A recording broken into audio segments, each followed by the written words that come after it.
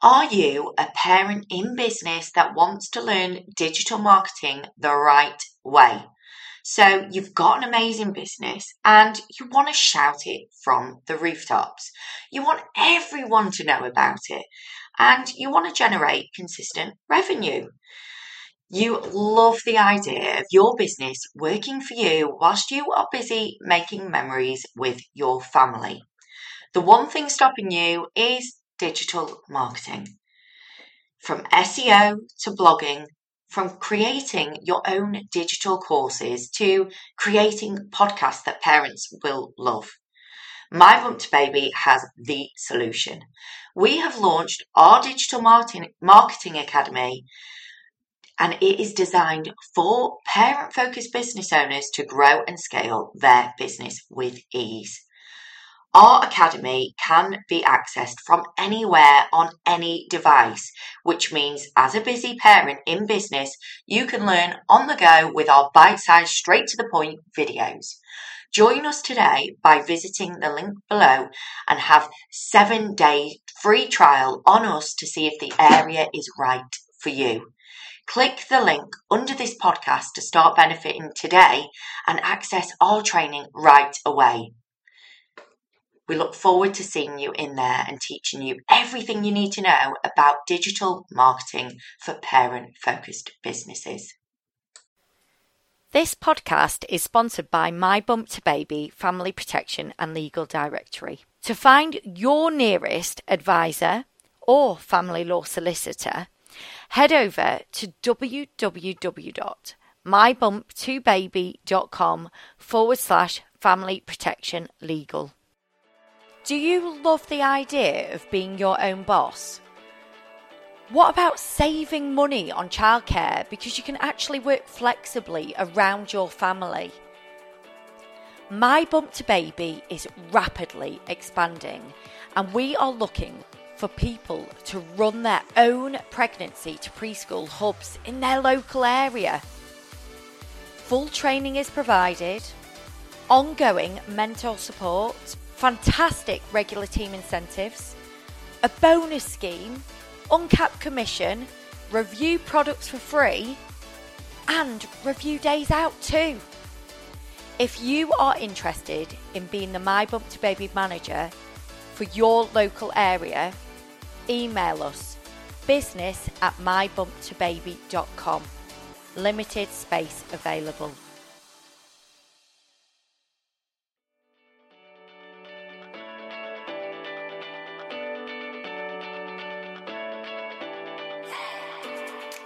Hello and welcome to My Bump to Baby Expert Podcast, where we bring experts from all over the UK to answer your questions on everything pregnancy to preschool.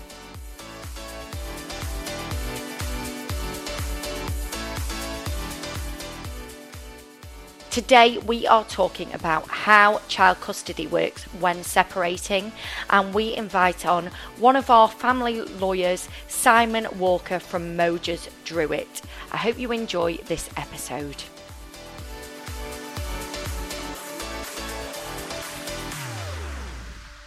Hello everybody and welcome to My Bump to Baby Expert Podcast. Today on the podcast we are joined by Simon Walker, a family lawyer for Mojers Druitt. Hi Simon, how are you? I'm very well, thank you. Good. It's a pleasure to have you on here today.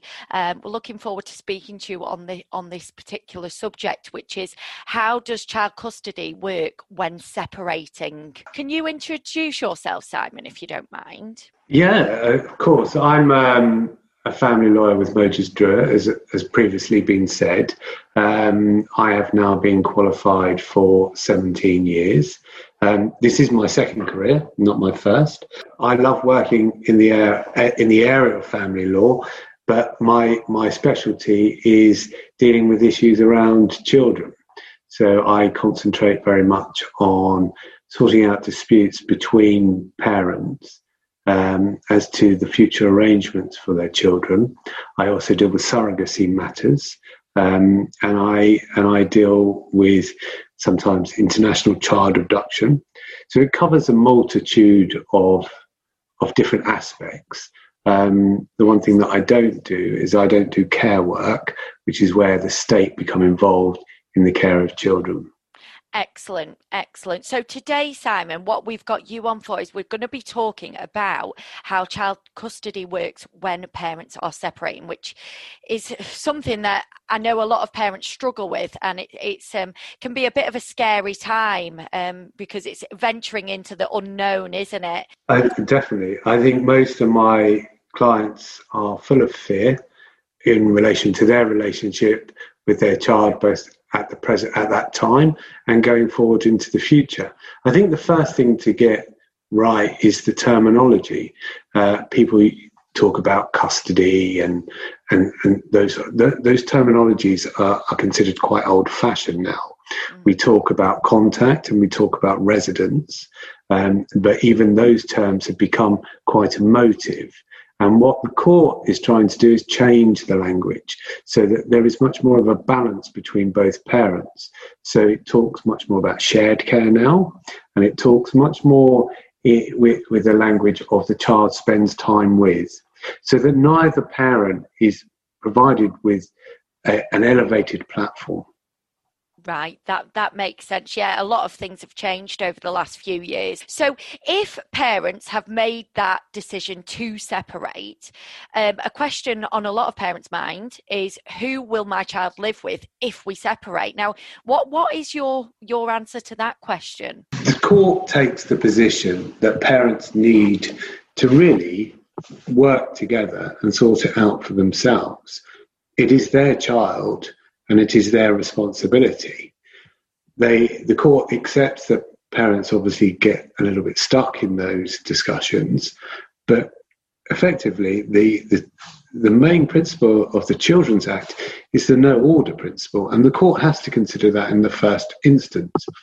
So, but in terms of where the child will live with, the parents need to actually sit down and think about what is in the best interest of the child, because that's the primary concern of the court. If they're unable to agree on that, then parents need to consider entering into mediation. You can't make an application to the court unless you've explored mediation and mediation has then failed.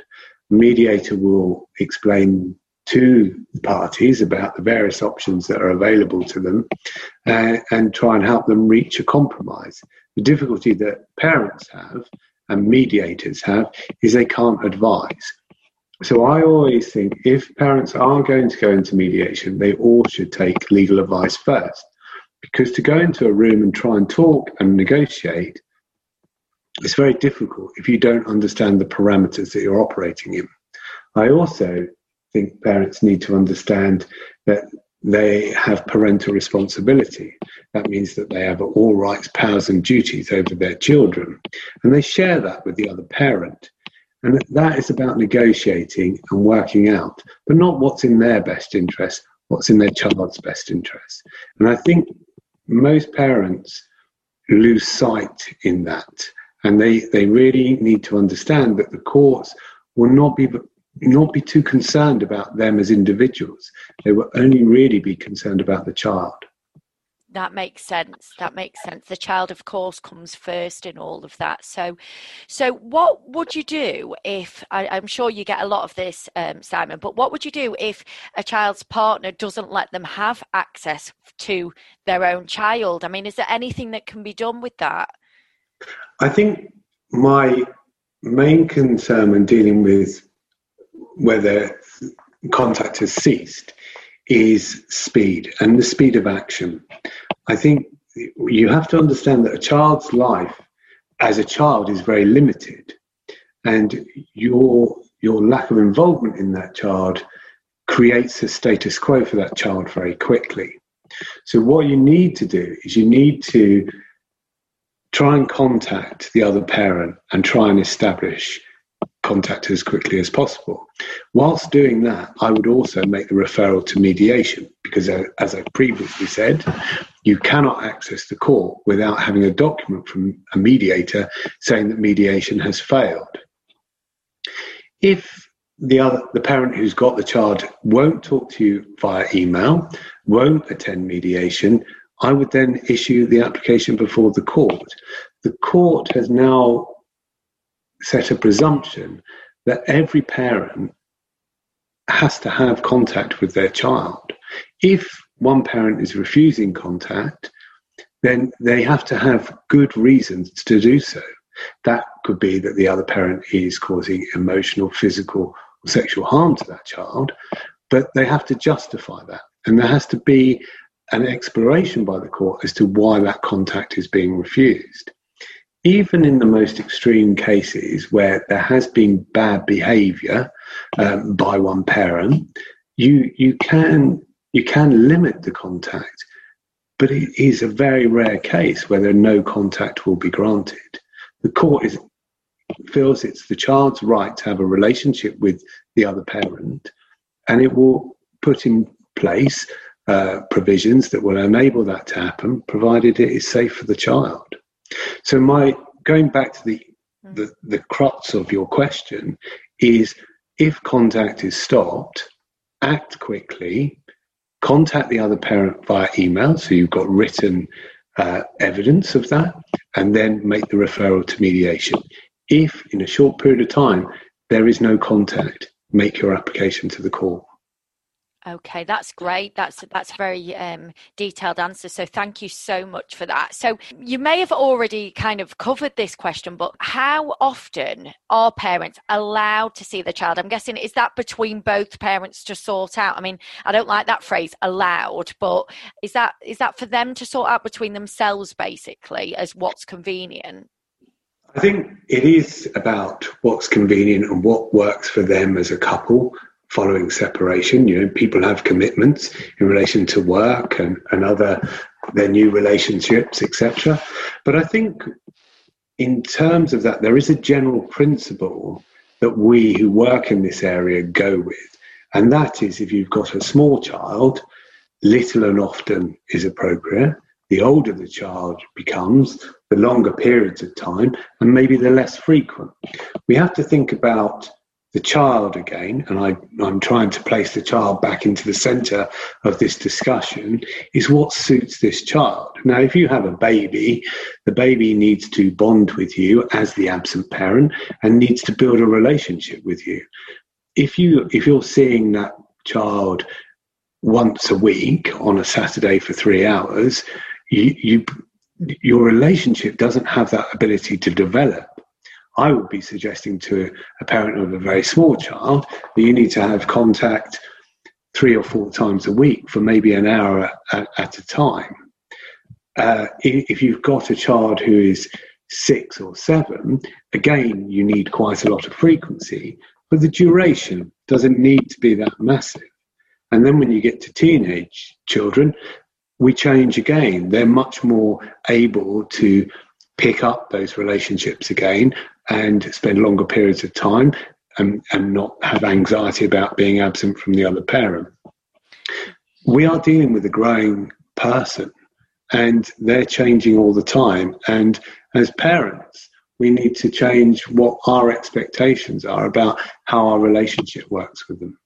Yeah, that makes sense. So it's like what works 2 years ago is probably going to change as time goes on. There is also a bulk standard sort of contact regime, which was that parents should have contact every other weekend, or the absent parent should have contact every other weekend, and 1 day during the week.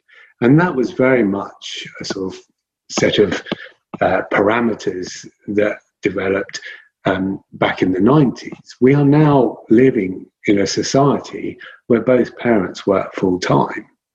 And those contact regimes do not fit in around for the child or for the parents. And because parents have shared the care of their children as their children have grown up in the initial stages of their relationship, they then want to share the care afterwards. So we are getting a much more shared care arrangements that are coming through, and that's an interesting point in terms of how families have changed over the last 20 years. Yes, definitely. I mean, with my husband, we co-parent. It's very much, I mean, we live together, but it's very much equal. So, I think a lot of friends that have actually split up with partners as well, I'm sure a lot of those are in similar situations as well, where one parent has the child half the week and the other parent has the child half the week, and they've worked it like that. In regards to paying for the child, if you are shared custody, then does that mean that each parent would then just cover their own time with that child? How would that work? Do you know? All maintenance for children is now dealt with by way of a statutory body called the Child Maintenance Service, and they have a website that you can go onto, and you can work out the calculations about who needs to pay who.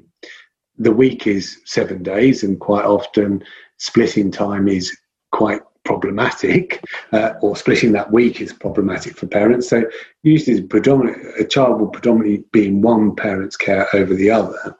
And my suggestion is that if you are trying to look at whether maintenance applies to you, you should use the statutory website, and it will walk you through the various stages of what it looks at.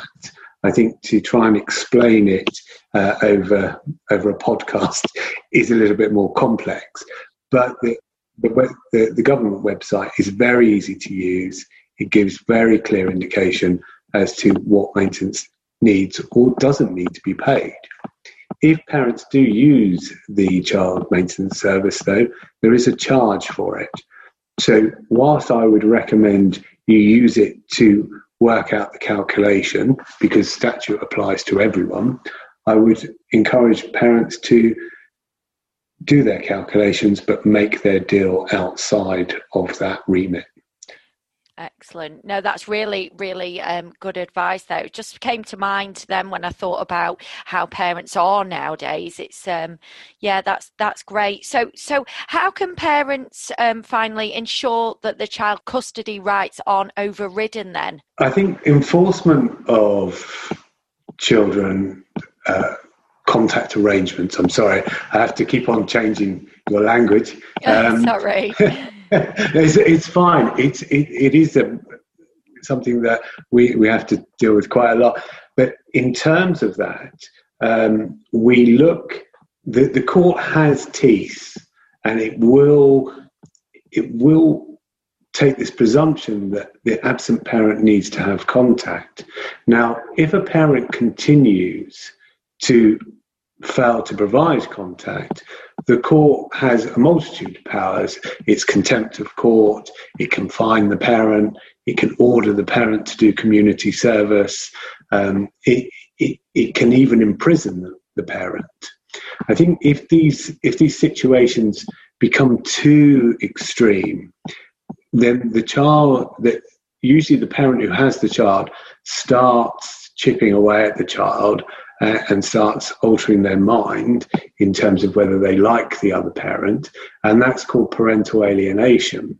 And parental alienation is a clinical diagnosable situation, and I think people who come and see me say, "Oh, I've been alienated from my child," and it's not strictly true. You need to have someone who looks at it in the round as to whether that has occurred.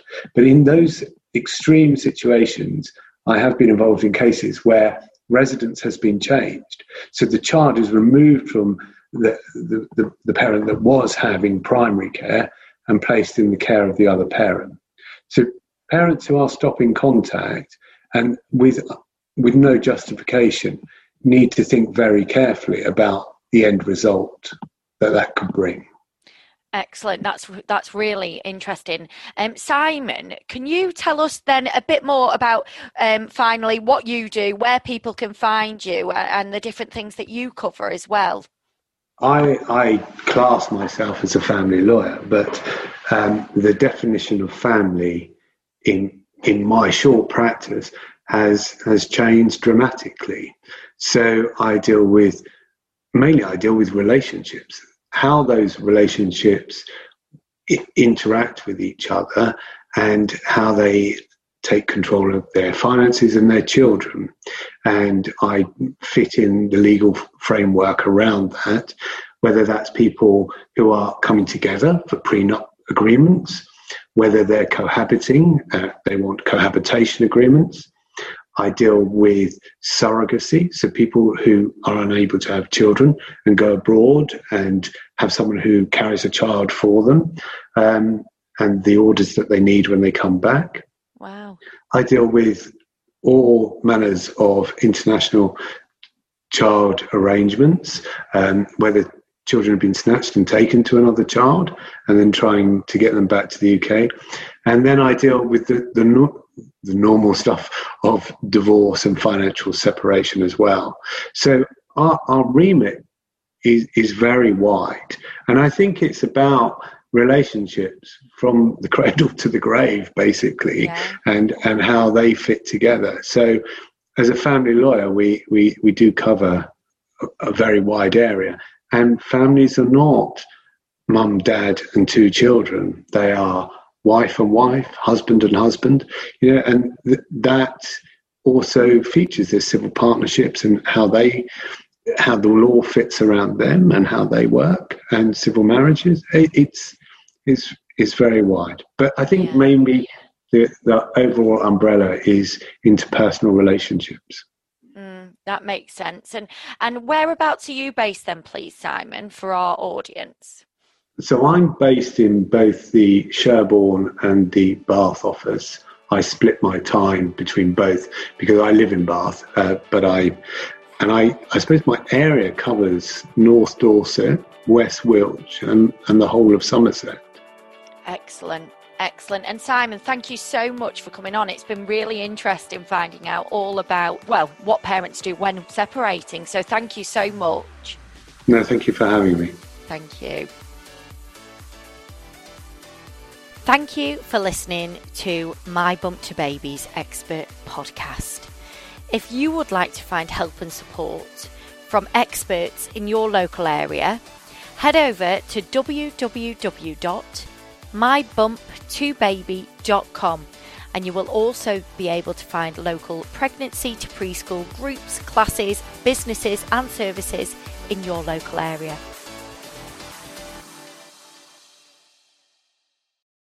Wondering what's on in your local area?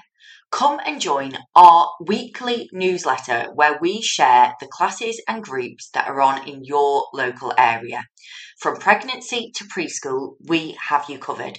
Click the link below this podcast to receive your newsletter each week, every Sunday, so you know what's on and you can plan your week ahead.